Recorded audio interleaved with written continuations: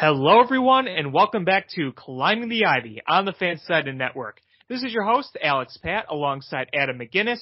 We are just at the end of April. The Cubs have played much better baseball. They are currently battling the Los Angeles Dodgers right now in what seems to be a pretty significant series. It seems like a big test for the Cubs.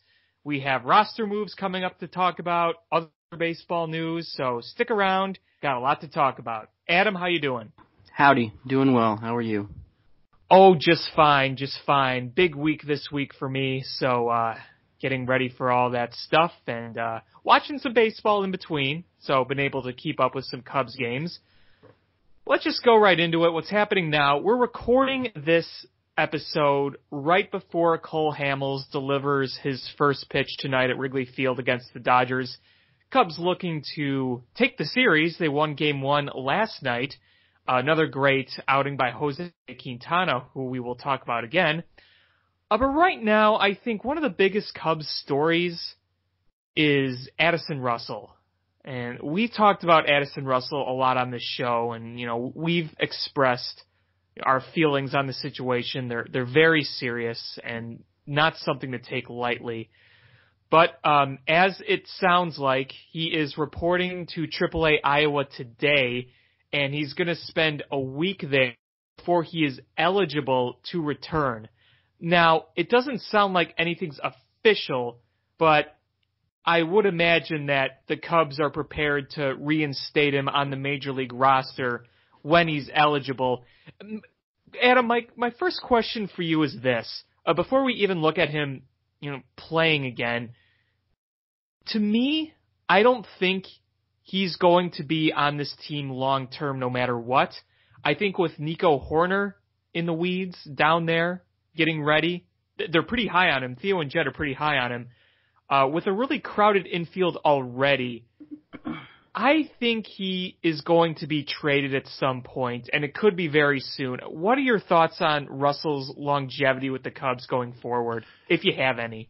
Yeah, it's hard to say exactly because it seems like the Theo and Jed have been pretty quiet about their long-term intentions for Russell. Mm-hmm. I could see him being traded pretty soon. I don't know if it'll be this season. I would think that if they want to trade him, I would think that they'd want to get him a season's worth of work in to prove to other teams that he's still a commodity for them.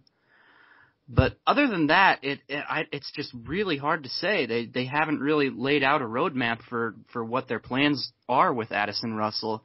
But like you said, things look fine in the infield right now. I mean, it would be one thing if there was just a glaring need in the infield at the moment. But man, Daniel Descalso has been way better than anyone thought he was going to be, at least so far. I mean, so it's not like he's an issue. He's been their most clutch hitter on the team so far. He's playing well, and Javi Baez obviously is still Javi Baez.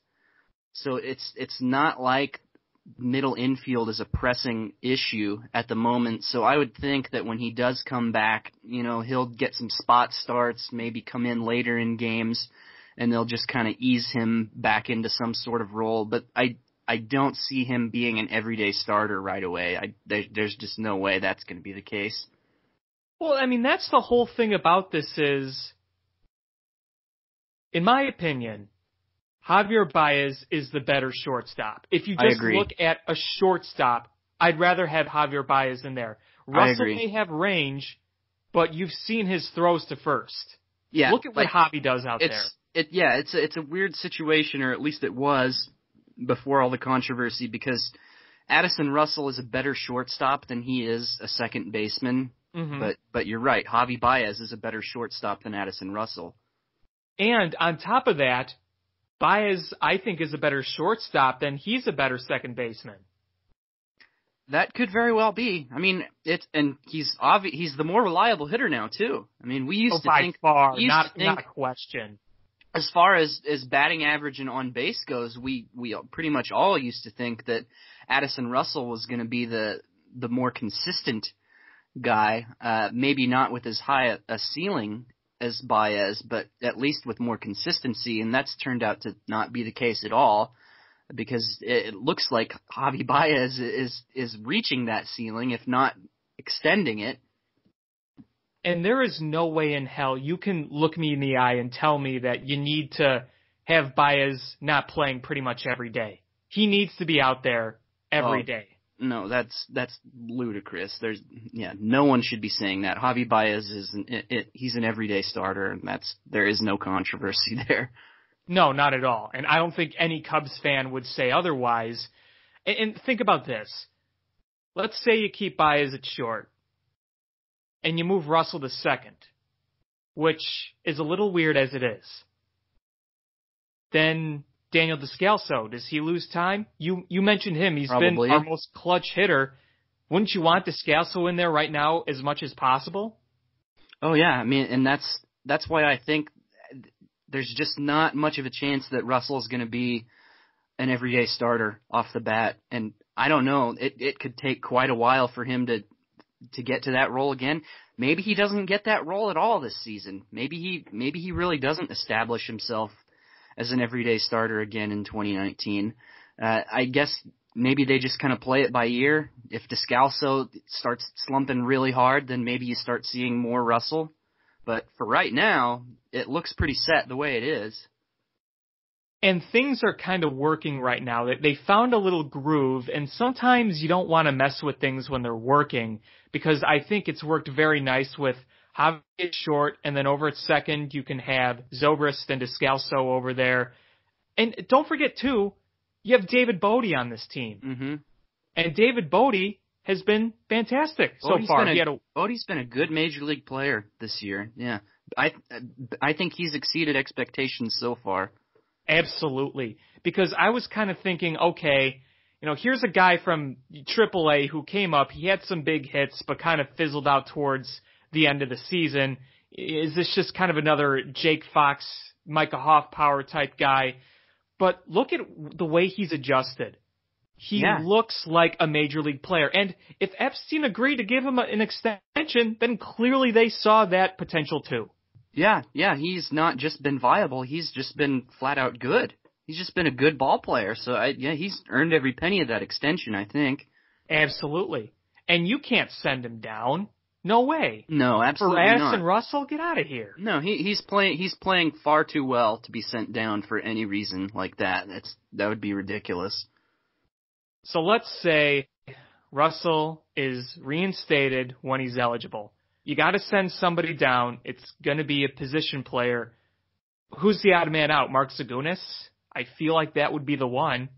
That's the name that immediately comes to mind. I mean, I suppose they could send down a pitcher, a bullpen pitcher, but I really don't see that happening either.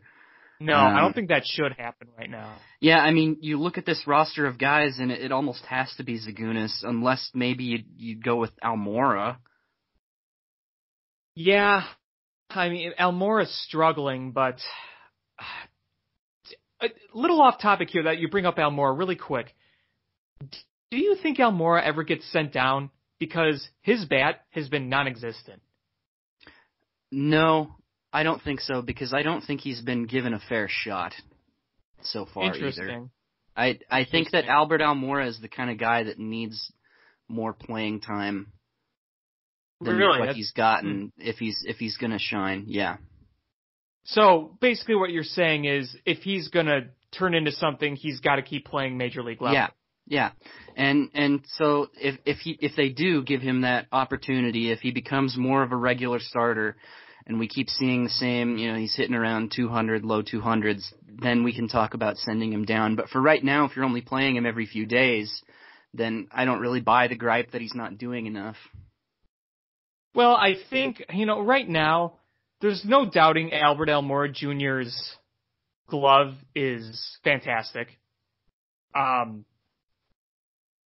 To me, so far, he's looked more like a platoon player, and I hope he turns it on. But he's got to start hitting. At least hitting the ball with authority. Everything is on the ground. He does, but I also think they need to give him more at-bats. If they want to see more, I think they need to give him more of an opportunity as well. I think it kind of goes both ways with Almora right now, in my opinion. Well, one thing I will agree with you on this is I don't think they're going to send Almora Jr. to make room for Addison Russell right now. I do not see that happening. No, it's probably Zagunis. It's probably Zagunis. Yeah, and the thing with Zagunis is you may be asking yourself, oh, why would they send down an outfielder if Russell's an infielder? Keep in mind you have Bryant and Zobrist that play both infield and outfield. So, yeah. And we really just haven't seen much of Zagunis at all lately. When's the last time he's even started a game? Yeah, I can't remember. I feel like it's been since the first few days of the season. Yeah, we've seen a few pinch hits here or there, but we've seen the bat look good with him in a small sample size.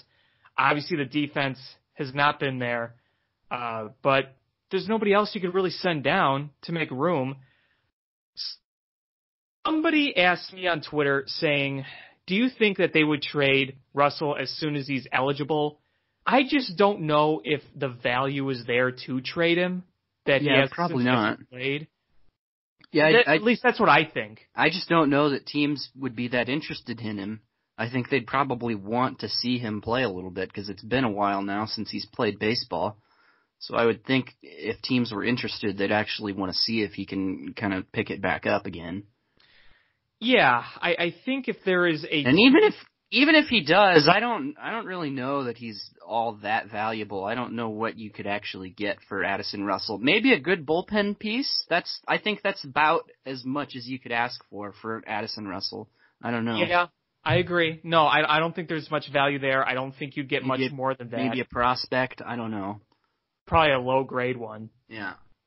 I mean, if a contender out there or somebody who's in a race has a lot of injuries and they need a shortstop, then, maybe this is where they look. I look at the Yankees. Everyone and their mother on that team is hurt. That includes some of their infielders. Yeah, their whole lineup is... Because now you got Aaron Judge. On top of that, you have Giancarlo Stanton. He's hurt. And I think Gary Sanchez is still hurt. Pretty much all their essential core guys are hurt. Troy Tulowitzki, he's hurt. Ellsbury's been hurt since the moment he signed with the Yankees, it seems like. Yeah, no kidding. That could go down as one of the worst professional contracts ever. There's a lot of bad ones, but that one certainly has not worked out for the Yankees. I remember when that happened and kind of caught the baseball world by storm, and since then, you kind of forget he's still on the Yankees, technically. Mm-hmm. Making all that money. By now, he's probably in his mid-30s, I would think. Maybe like 33, 34, maybe. Yeah. Man, I remember that deal. But yeah, I mean, we're just going to have to see what happens with Russell. Right now, I look at the team and just think, I'm good. I'm good with this infield as it is. I like Baez and Descalso up the middle. I like having Ben Zobrist go between outfield and infield or off the bench. I like David Bote in there when he needs to be. I think it's fine. I don't think we need him. No, they certainly don't need him, and the Cubs are really hot right now. They're playing their best baseball of the year.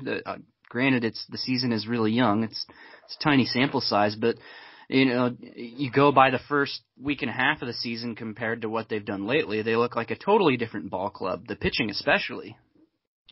Why don't we get into the pitching? Because it has continued to look very good. Let's bring up Jose Quintana again. Yesterday against the Dodgers, he faced one of the most feared lineups in baseball. And he was in complete control most of that game. The one run he gave up was because the home plate umpire missed two blatant strikes that caused a walk. Hayward had a rough catch in center field, or at least it would have been a rough catch, a tough one.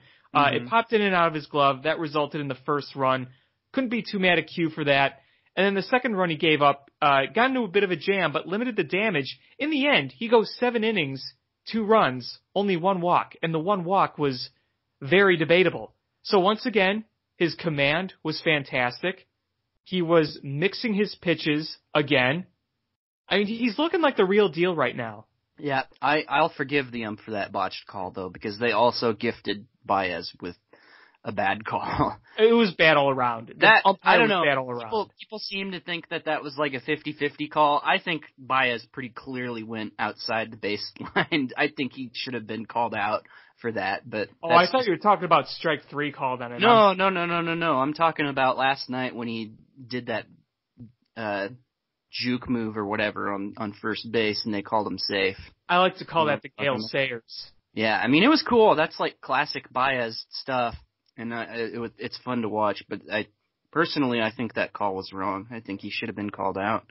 It brought up a lot of interesting conversations Think about it. Think about it. Think about it. If the Cubs go to the World Series this year and it's like Game 7 or something in the 7th inning, and the other team gets that exact same call, you're going to be mad about it, right? Oh yeah, probably. I would be. Yeah, I think they got that wrong. Yeah, and it was pretty. They're fortunate in that it was pretty inconsequential though, because the Cubs were going to win that game no matter what.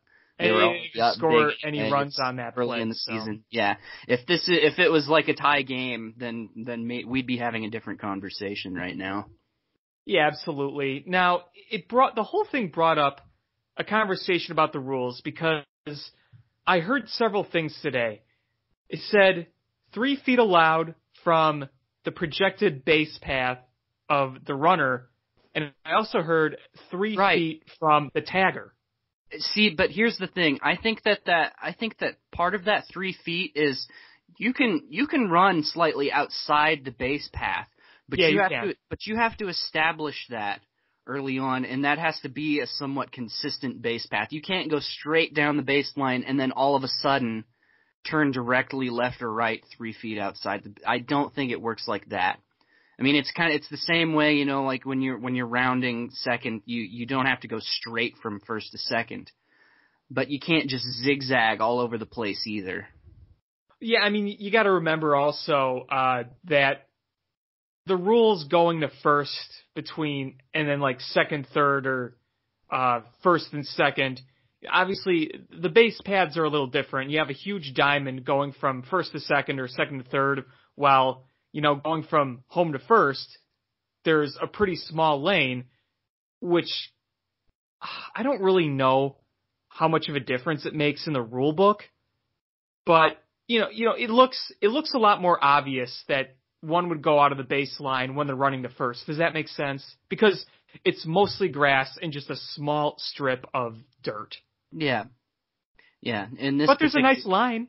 Yeah, in this particular case, I think that Javi got kind of lucky. He might have. Yeah. I don't know. I could be wrong, but I feel like 8 or 9 times out of 10, an ump is going to call that out. Yeah, I definitely think other umps would have called it out, but hey, it was cool. Yeah. But yeah, no, it was definitely something that I don't think was very clear.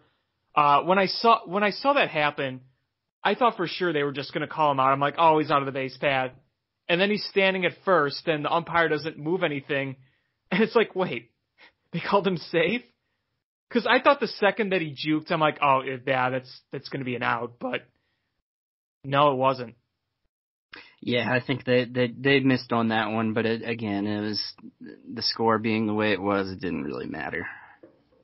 And Baez continued to do Baez things last night regardless. Mm-hmm. Hit a home run.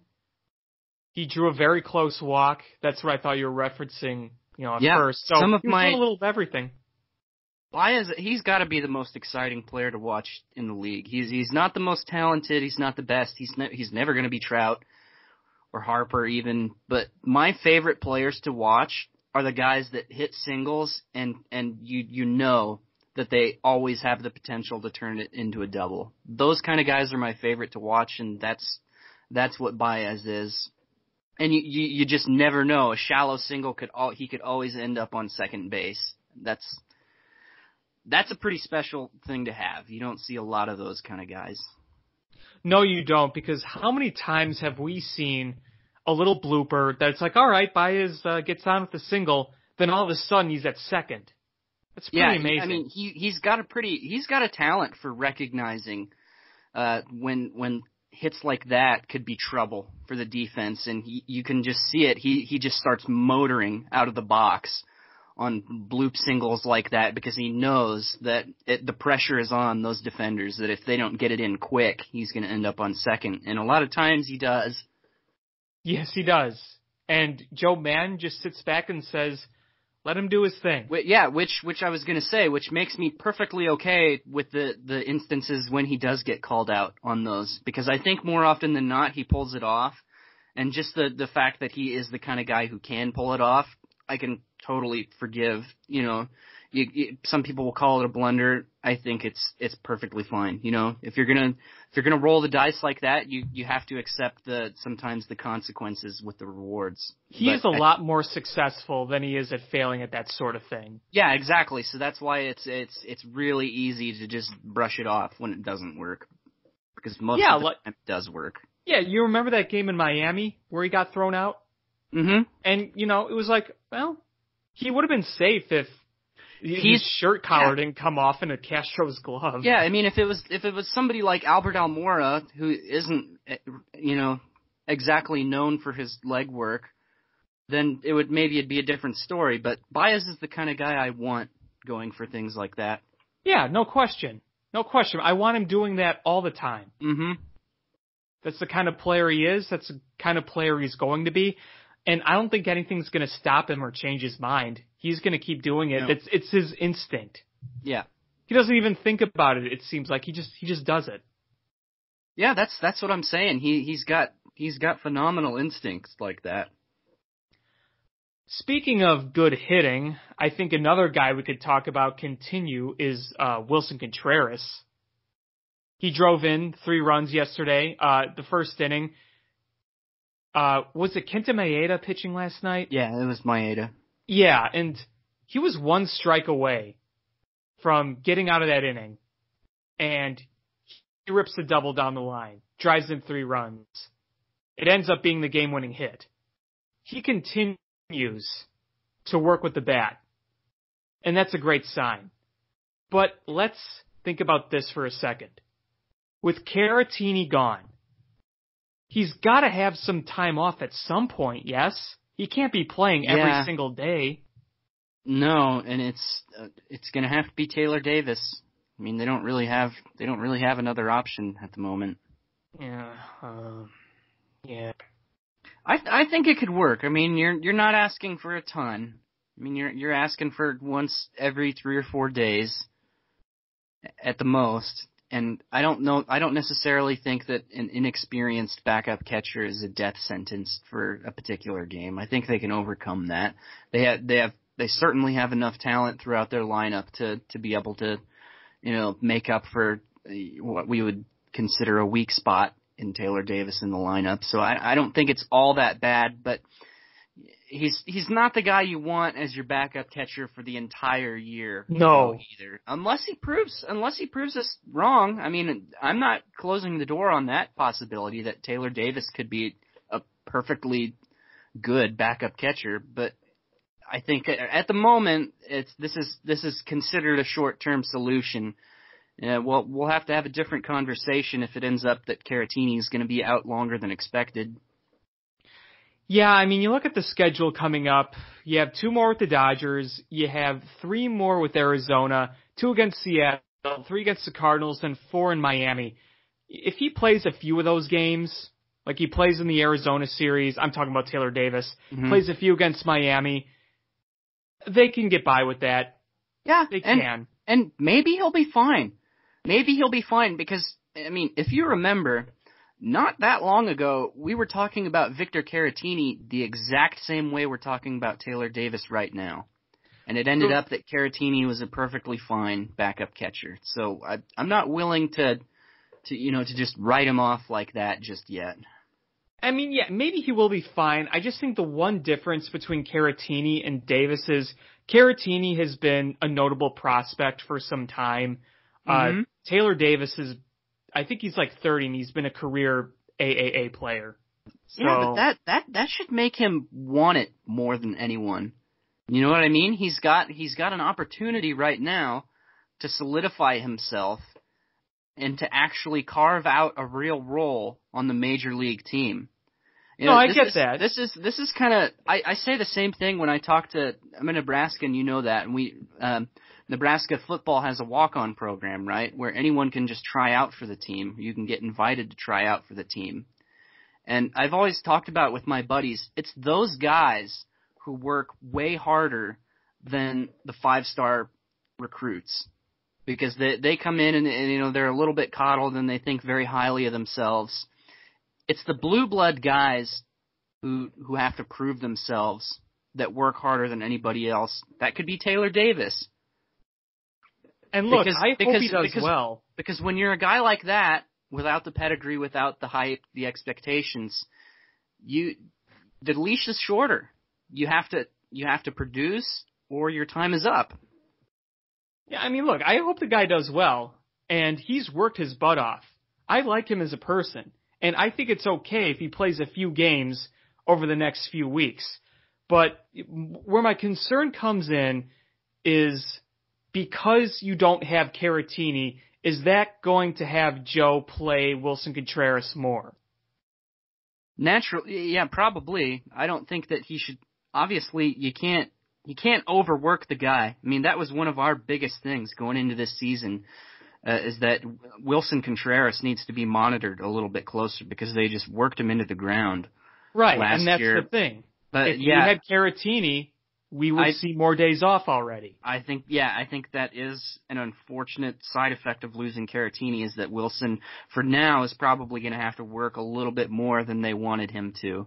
Right. But that should change, though. Hopefully that changes. Either Davis plays well and he can afford Wilson the days off that he needs, or the Cubs are going to have to start looking on the outside for a solution to that. Yeah, absolutely. Do you think Taylor Davis would catch a guy like John Lester? Or do you think he would catch a guy like Kyle Hendricks? Well, where do you see him catching? I mean, I think he probably could catch any of these guys, but I don't know. I mean, Lester has established enough of a rapport with Contreras now that I don't think you'd probably see. I mean, barring like a minor injury before Lester's start, I don't think you're going to see anybody but Contreras catching Lester. I agree. For right now. But yeah, I mean, I could absolutely see him catching somebody like Hamels or Hendricks. Yeah, I mean, you saw what happened when Contreras first started catching John Lester, because as you and I know, John Lester has worked with David Ross all those years. And in 2017, when it first started, you saw some growing pains. You could clearly see some frustration in John Lester. They weren't always on the same page, but they've been able to work through things. That's just kind of part of building chemistry. So yeah, I'm definitely with you that he wouldn't catch a guy like John Lester, who it sounds like is going to come back for the finale of this Dodgers series. Yeah, that's what we've heard. You know what? Maybe get Kyle Schwarber in some catcher's gear every once in a while. I don't know. He can do it. He can do it. No. Not after that. Not after that. Brought up as a catcher. Not after that torn ACL. That is the last thing I want to see Schwarber doing. Yeah, I'm just kind of throwing that out there. I'm not. I don't want to see that either. I'd rather have Daniel Descalso catching than Kyle Schwarber. Oh, really? Okay. Yes. I'd rather have Javi catching. I think Zagunis can catch too. I think Zagunis was a catcher at one point. I feel like he was too. You may be right on that. Yeah. Hey, maybe he could be the new super utility guy, Mark Zagunis. But I mean, if we're talking about guys like Schwarber and Zagunis catch, that's like emergency situation, you know. That's not, you don't want to pre-plan those guys having to catch a game. I know you won't get this reference, but for all my hockey listeners out there, that was like when Scott Foster had to come in and play emergency goaltender for the Blackhawks when both your goalies get hurt. It's like having a guy from the press box come in, or having your goalie coach suit up and come in. You don't want that. Yeah, I don't get your hockey ref. I wish I could get into hockey. I do. Because, I mean, hockey seems really cool and interesting. It's amazing. It's just when I watch it on TV, I can barely keep track of where the puck is at, which has always frustrated me. I've only been to one live hockey game too, and I had a hard time following where things were actually at there too. But the sport is cool. And I love the fact that those guys just beat the ever-loving crap out of each other, and then that's just like a part of the game. That's pretty neat. I gotta ask you, what hockey game did you go to? The one you said you went to? It wasn't a professional hockey game. It was like a whatever you would call minor league version of hockey here in Lincoln, Nebraska. I think Lincoln Stars is the name of the team. So it is just like small league hockey. Okay, so it's not even like American Hockey League or I don't know if that's ECHL. I don't know. I mean, let me Google the team. Yeah. Here, find out what league it was. Because I know NHL and AHL, but ECHL, I know a few teams there. But, you know, with minor league hockey, they're always changing. Teams are always changing. So the Lincoln Stars are USHL. Oh, USHL. Okay. Yeah. All right. Mm-hmm. There's a lot of hockey leagues out there. And I think one of the coolest things about hockey is that there's a lot of interest in, like, youth hockey, college hockey, that even though it doesn't get talked about, it's good stuff to watch. It really is. It was fun. It was still fun. I didn't really know what was going on for a lot of it, but the atmosphere was cool and people were into it.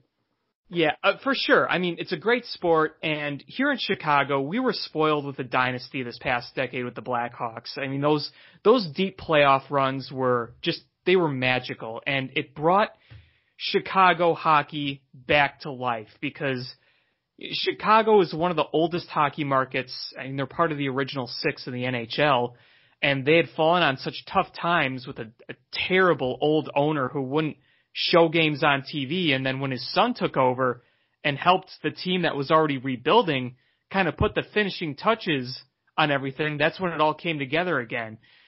You know, there's a lot of parallels between the Blackhawks and the Cubs, the way they rebuilt. There's obviously a lot of big differences, some interesting parallels.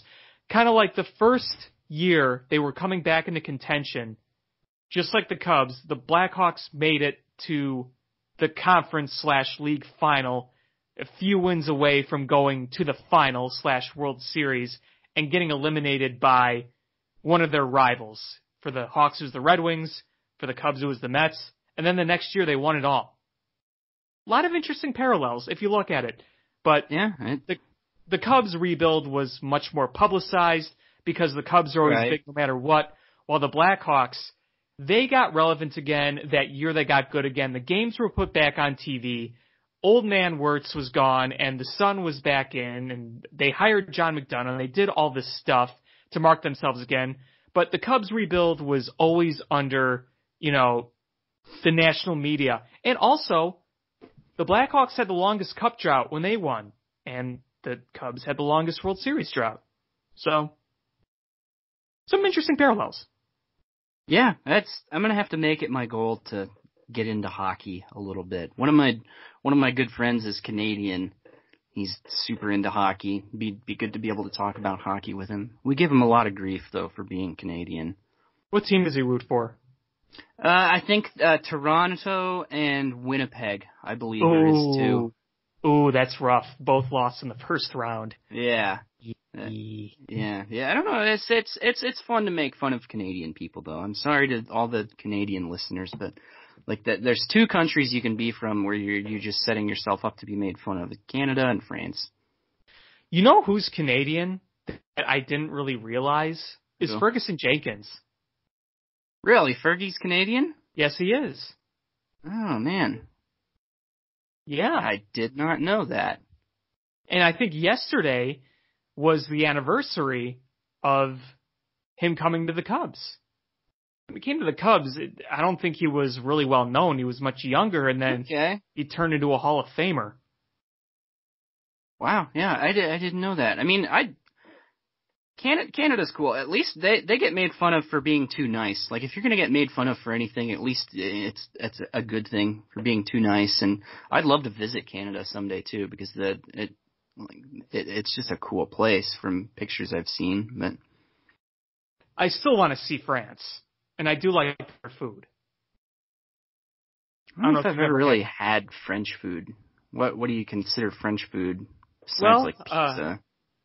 French bread, crepes, like authentic French crepes, I haven't had that much French food, but like French cheese, French wine. Not a big wine guy. Are you a big cheese guy? I mean, I don't know. My sister is super into like the fancy cheese plates and stuff like that, and trying all sorts of different cheeses like that. I mean, I like that stuff, but it isn't really like, I like cheese as far as, I put cheese on my burger, but I'm not like a fancy cheese guy either. Yeah, some cheeses are an acquired taste, and some French cheeses are very strong. Are you a wine guy? Some wines. I'm really not. I've definitely had some wines that I liked, but I've never really felt like, I could really go for a glass of wine. But, I'm only 23 though too, so that could change. I mean, there was a point in my life where I didn't think anything was more disgusting than coffee, and now I easily could drink 2 pots a day. Yeah, I still don't like coffee. Oh, really? No. I like coffee flavored ice cream, but just coffee. I don't really like hot drinks. I just don't. Huh. Dude, I don't know, man. I mean, I was like you at one point where I didn't like coffee. Once you start drinking coffee in the morning, there's no going back. That's kind of why I don't want to get into it. But it's amazing, though. Like, I genuinely, every day, I've been drinking coffee for years now, and still every day I genuinely look forward to that first cup of coffee. It's like the best feeling of the day. I just don't want to get addicted to it. The smell is amazing. The smell. You probably already are. I mean, you drink pop? I don't know. I do. Yeah, I mean, you probably already have some kind of caffeine addiction.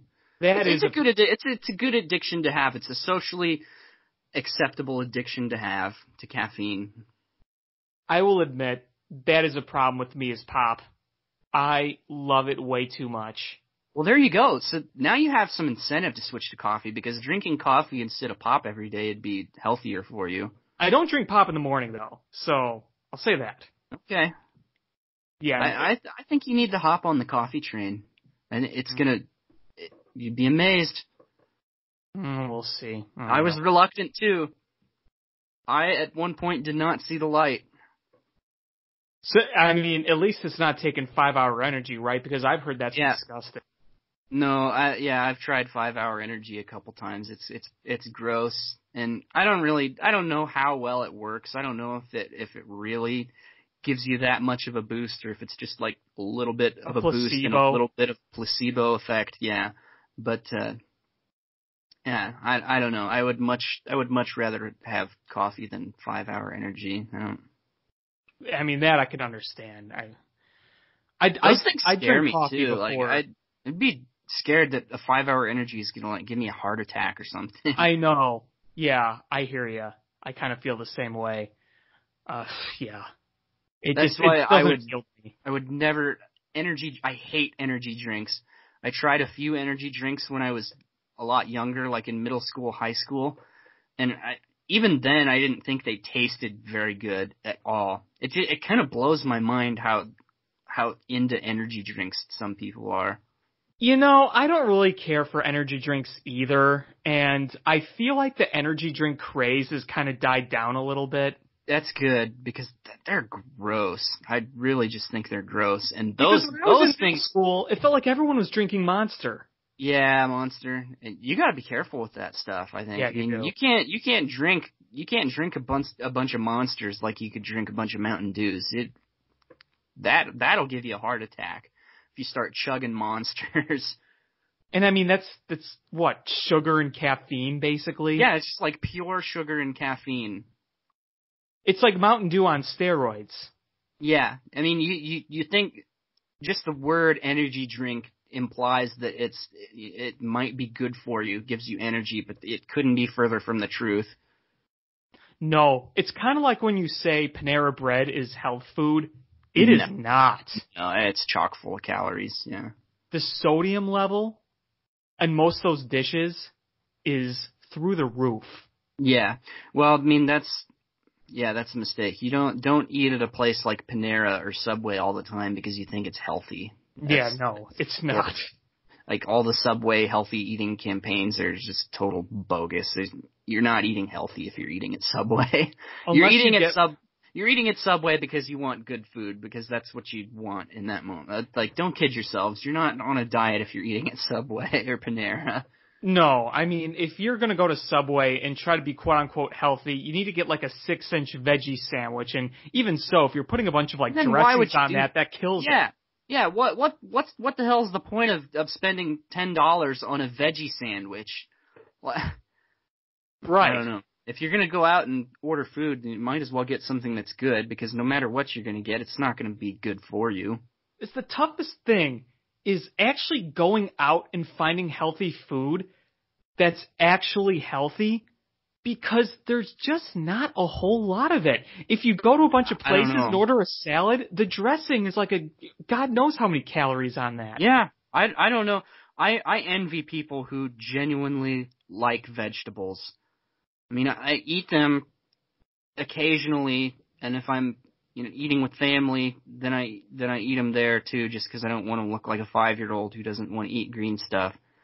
But I really am super jealous of people who actually enjoy the taste of vegetables, because Well, then I be don't. jealous of me then, because I love vegetables. Really? Like Mhm. my grandma loves the taste of asparagus, loves it, and it just blows my mind. I just don't get it. Asparagus is not my favorite. Give me a slab of meat over some asparagus any day, and oh man, there's nothing worse in this world than cooked carrots. Blech. Cooked carrots are so gross. I Any prefer cooked raw vegetables carrots really. overcooked. There's nothing special about a raw carrot either. I mean, I'll eat it. It doesn't taste bad, but I've never, ever, ever had a moment in my life where I was like, oh man, I could really go for a carrot right now. Yeah, I don't mind them every now and then. The vegetables I like are lettuce and onions and cucumbers, and broccoli. Broccoli and cauliflower, I gotta admit, and spinach. Love all those. Gross. Gross. What are you, Something 5? wrong with you. Yeah, kind of, I guess. Well, at least you admit it. I mean, I guess, I don't know. I like some. I like tomatoes. I guess tomato technically is a fruit, though. Yeah, but it goes with vegetables often. Yeah, you wouldn't, taste-wise, you don't think of it as a fruit. No. Where are we going with this? I don't know. We go out on these tangents every single week, and we can never remember what we were talking about that we were actually supposed to be talking about. Well, I mean, to get back to the Cubs, why don't we get back to the Cubs? Yeah, what were we talking about, though? How did we go from Cubs to vegetables are gross? Well, what coffee? happened was I brought up hockey. I made a hockey analogy. Okay. And then you went into France and oh yeah, I made fun of Canada. French people. Yeah. And then I brought up their food, and then we just got talking about food, and there we were. Okay. All right. Yeah, I guess I kind of vaguely remember that, even though it was only like 10 minutes ago. You're right. But in Canada, big news from Canada, we're finally going to see Vlad Guerrero Jr. Oh yeah. So, I mean, that's big baseball news right there. I mean, he's been the number 1 ranked prospect for how long now? At least since the offseason. A lot of people are talking about him, not just because of his talent, but because of his pedigree, who his father is, one of the greatest hitters of all time.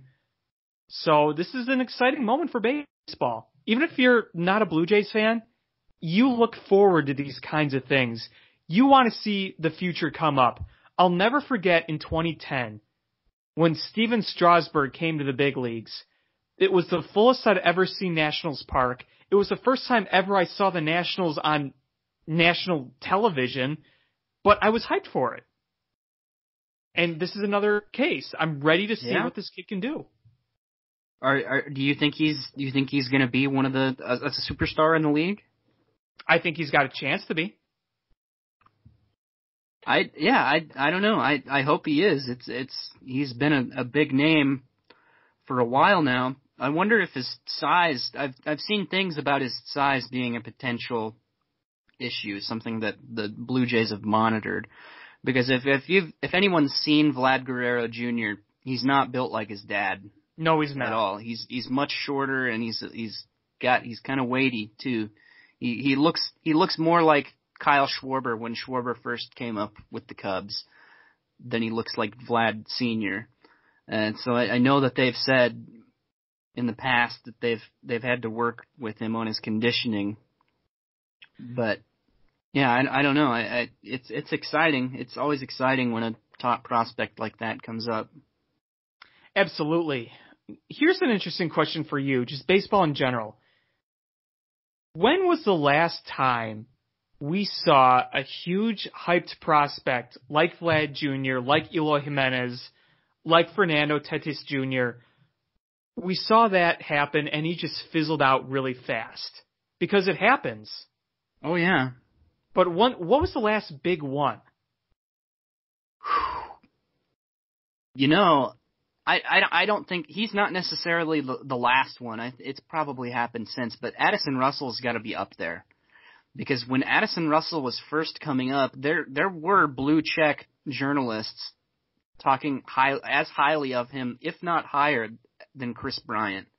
People saying that this guy is the real deal and he could be the superstar on the team and not Kris Bryant.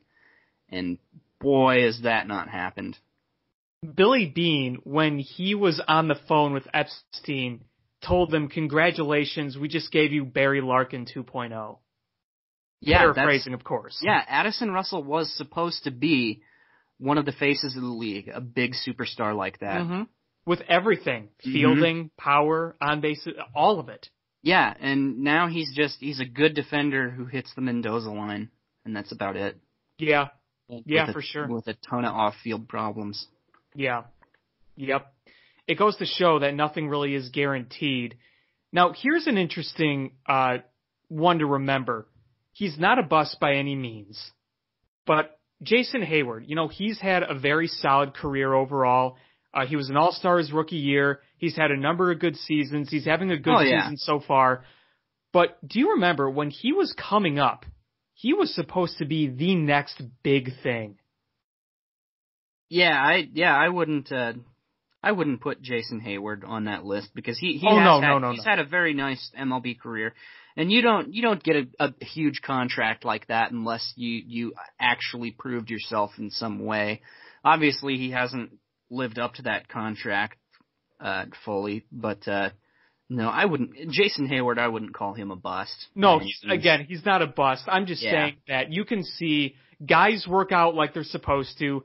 Guys bust out, and guys not quite be what they were supposed to be, but still good. That's where Jason Hayward is. Yeah. Maybe somebody like Steven Matz.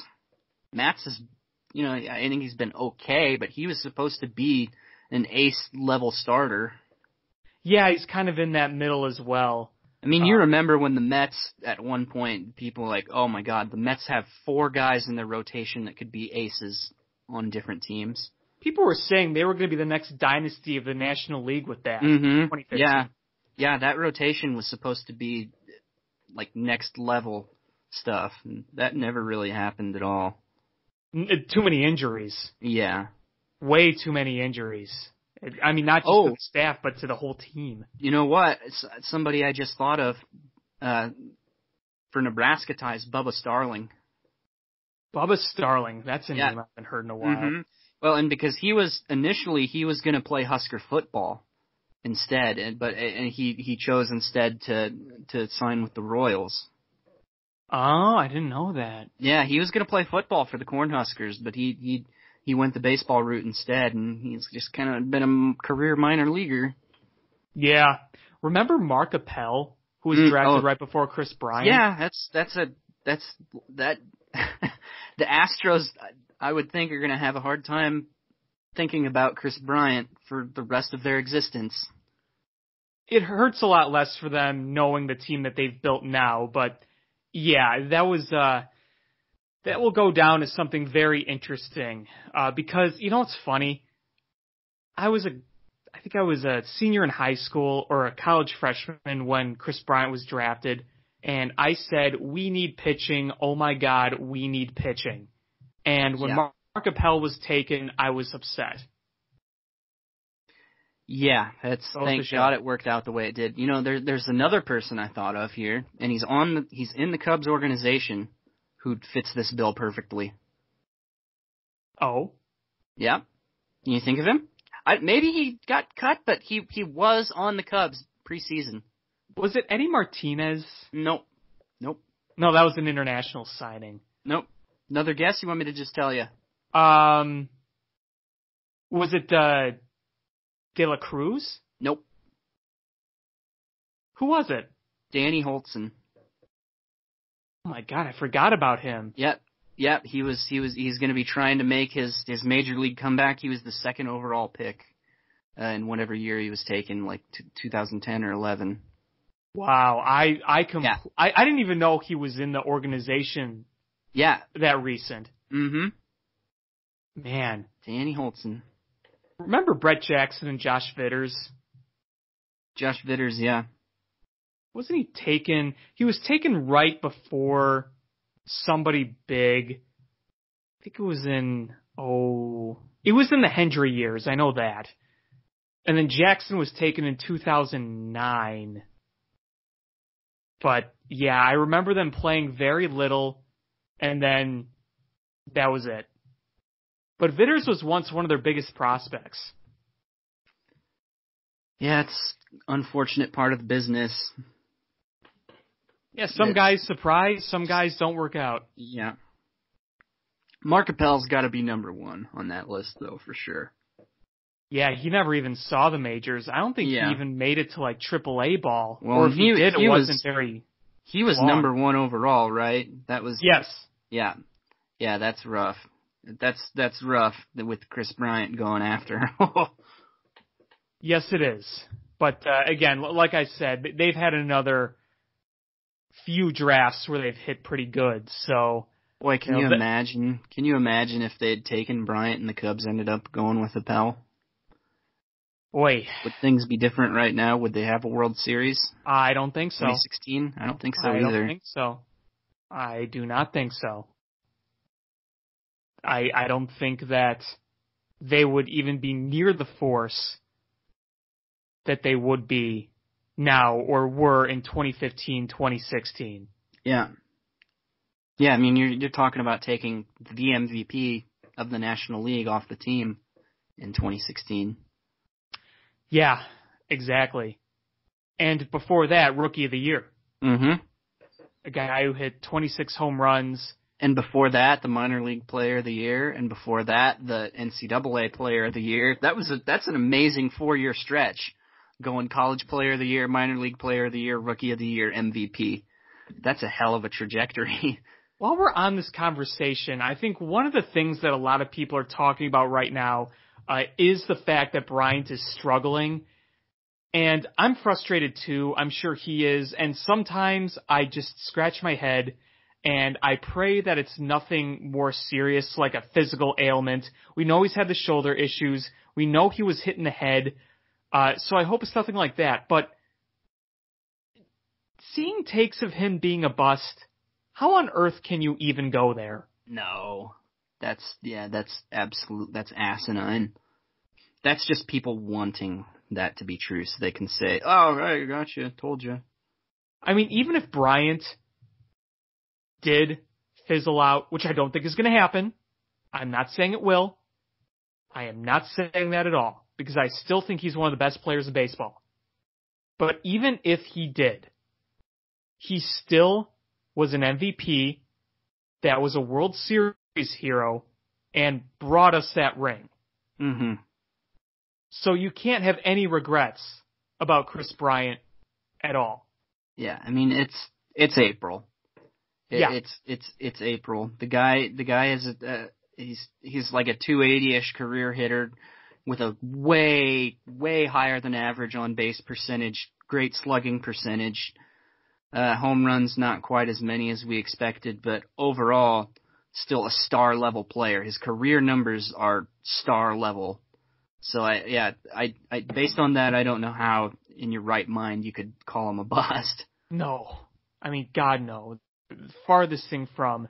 And indications are that he's healthy right now. We haven't seen anything that would indicate he's got some sort of injury. And the Cubs, I think, are pretty good about – they don't keep things like that in the dark. I think if Chris Bryant was dealing with some sort of injury, we would know about it. So I think we could just chalk this up to nothing more than maybe just some early season rust, struggles, whatever you want to call it. But I'm pretty confident he'll bounce back. I'm not overly worried about him at the moment.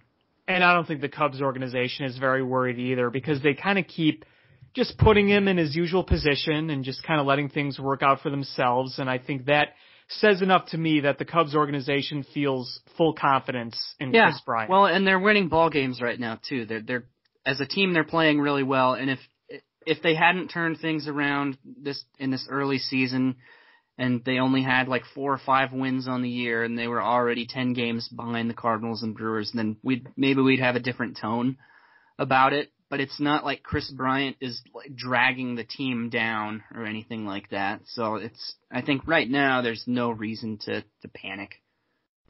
Yeah, again, there's a little frustration, but I'm not panicking. I keep reminding people this. Kris Bryant last year, before he got hurt, was on the path to being an MVP caliber player. Mm-hmm. You look at that first month, he was putting up MVP-like numbers. Yeah, I think there's reason to believe that when he's totally healthy, he can be that guy, or at least he will be that guy. I mean, even when he's healthy, he's streaky. You know, even in his MVP season, he has moments, a week or 2, 3, where he's just not doing much of anything. And that's, the same can be said of most stars in the league. You can't, nobody's an MVP player from start to finish with no 0 for 4 days, anything like that, I mean, even Christian Yelich can't hit the ball away from Miller Park. Does he even have a hit in that Cardinals series at Busch Stadium? I don't think he does. I don't know. I just know he's not been good on the road. No, he hasn't hit a home run on the road yet. Yeah. 13 home runs, all of them are at Miller Park. That's pretty nuts. Do you buy into any of the conspiracies? Because I don't yet. There's conspiracies? Yeah, you haven't heard? You're already catching me off guard, no. With Yelich? About stealing signs? Really? Yeah, because back in the 70s, I think it was, I can't remember who said it, but somebody found out that Bernie Brewer, back at old Fulton County Stadium, or no, that was Atlanta, just Milwaukee County Stadium, sorry, that Bernie Brewer was stealing signs. And now they're thinking that they're stealing signs out in Miller Park. I don't know if I buy that. I just think that Christian Yelich has adjusted himself to be such a fly ball hitter, and Miller Park, with the dome closed versus open, that could be a pretty hitter-friendly place. Yeah, I don't buy it. That's stupid. And I don't buy the Roids thing either, because no, he doesn't look like a no Roids guy. Well, I mean, I guess D. Gordon didn't either, but nah, I don't. Well, wasn't that so. just an illegal hormone? I mean, there's a difference between just full-out steroids and like hormones. Yeah, I don't remember exactly what the case was. Whatever it is, you can't.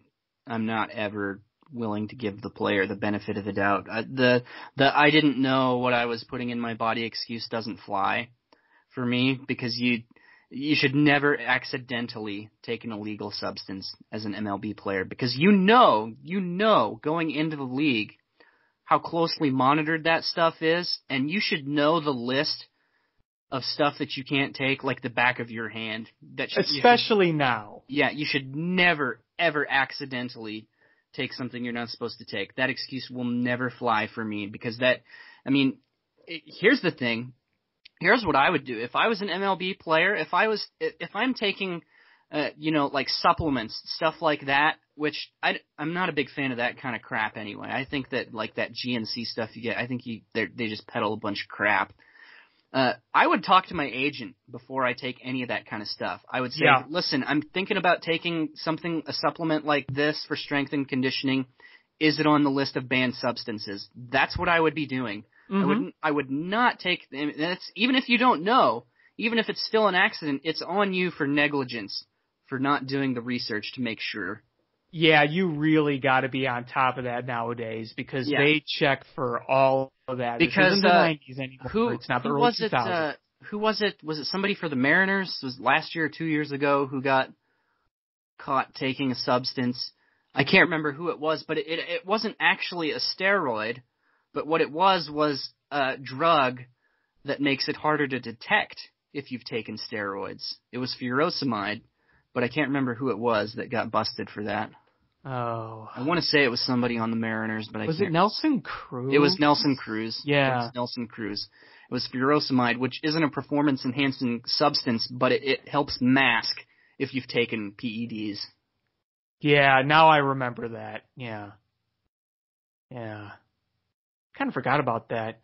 Because there's some guys who you kind of go back and say, oh yeah, he got in trouble for substance abuse. Mm-hmm. You kind of forget about it. It's easy how people forget about it, but, you know. Yeah, so that's what I would do. I would be going to my agent and saying, listen, I might take this. Make sure it's not on the list of banned substances. Yeah, I'm with you there. All right, so for the last few minutes of this show, we've gone on so many tangents, it's kind of funny. Do you have a former Cub you would like to talk about? I'm kind of putting you on the spot, but yeah, I really don't, because I think we skipped it last week. We may have. I don't know that we did it. I really don't. I didn't think of anybody. You wanna go for me? Okay, then you'll just bring one next week then. Yeah. Okay, so ask me this. Would you like to see one that you've seen in your lifetime, kind of before your lifetime, or go way back? I'm feeling somebody that I've seen in my lifetime. That's a much smaller pool, but let's go with somebody we can both remember watching personally. Okay, that's fair. That's fair. All right. The guy we will discuss today is, drumroll please, Reed Johnson. Remember him? Yeah. I loved him. Reed Johnson, yeah. One of the best outfielders that we saw last decade. I don't know about that. Don't you remember? He was a great defender. Yeah, that's got to be a little bit of a stretch. One of the best outfielders of the last decade, Reed Johnson. Defensively. Maybe. Who's better? Probably a lot of people. Like? I don't know. It just really Reed Johnson was a good hitter. Didn't walk a lot, but he hit the ball. Had a long career. He wasn't an everyday player, but when that guy defended, that guy made diving catch after home run rob mercilessly. He was an everyday guy with the Blue Jays for a while. Well, that was before the Cubs, I believe. Yeah. Well, with the Cubs, he was more of a platoon guy. He had two different stints with the Cubs. Mm-hmm. The one is he was on the 08 team. Then he was, I think, on the Dodgers, and then he came back for a few years. And I think I was at his last game as a Cub. It was against the Marlins, and he made a 2-run double saving catch, a diving catch out in right field. It was kind of fitting for him to go out that way. But the play I remember most from Reed Johnson was the Prince Fielder robbery on Easter in 2009 at Miller Park. Do you remember that? I wish I could say I did. He robbed Prince Fielder of a grand slam. Jumped up, took it away. Look it up on YouTube. I will do that. But yeah, he was a guy that always put in good effort, played max effort no matter what. Random memory I have of him was he hit a walk-off home run against the Padres in Game 1 of a doubleheader in early 2011. And there was maybe 8,000 people in the stands, if that many. The bleachers were like completely empty. But it was a day-night doubleheader because there was a rain delay, I think, the day before. So there was nobody there. There was more gulls in the bleachers than there were people. But he just hit a line drive rocket right over the wall. Again, I don't know why I remember that, but I do. Yeah, I mean, at least you brought up a Cub that I actually remember. What was it, like 3 weeks ago, 2 or 3 weeks ago? You somebody I'd never even heard of. Oh, was it Dave Sapelt? Yeah, I think it probably was. Yeah, well. Which I guess that just makes you a bigger Cubs fan than me, that you remember these obscure guys. But at least I remember Reed Johnson. On obscure guys. Yeah, that's like your thing, is obscure past Cubs. Marcos Mateo, Jay Chapman. I mean, don't you have like a whole series, like article series on former Cubs, don't you? Yeah, I used to write for Wrigley Report a lot, and I would do a lot of former Cub like exploration. You know, some are obviously big names. Yeah. And some are a bit more obscure, so I kind of like to mix things up a bit. Respect that. It's fun. I like to do it on Twitter too. Just tweet about random guys, random you should obscure resurrect Cubs. that with the crib. I have done a few of those with the crib. I did an article, 5 Cubs You Forgot Were Cubs. I think we talked about that on this show. But yeah, I definitely do want to do more of that stuff again. Cause just doing the research is fun. You look at the stats, you look at guys like, oh yeah, he did this. Yeah, I agree. In any article I write, the research is actually fun because you end up learning something that kind of shocks you in a way. Like, oh wow. Yeah, for sure. I know. Well, we're just about out of time here on Climbing the Ivy. This was definitely an interesting episode. We went on a number of tangents, but hey, you know, sometimes that's what makes podcasts fun. He's Adam. I'm Alex. Have a great night. We'll talk to you next week.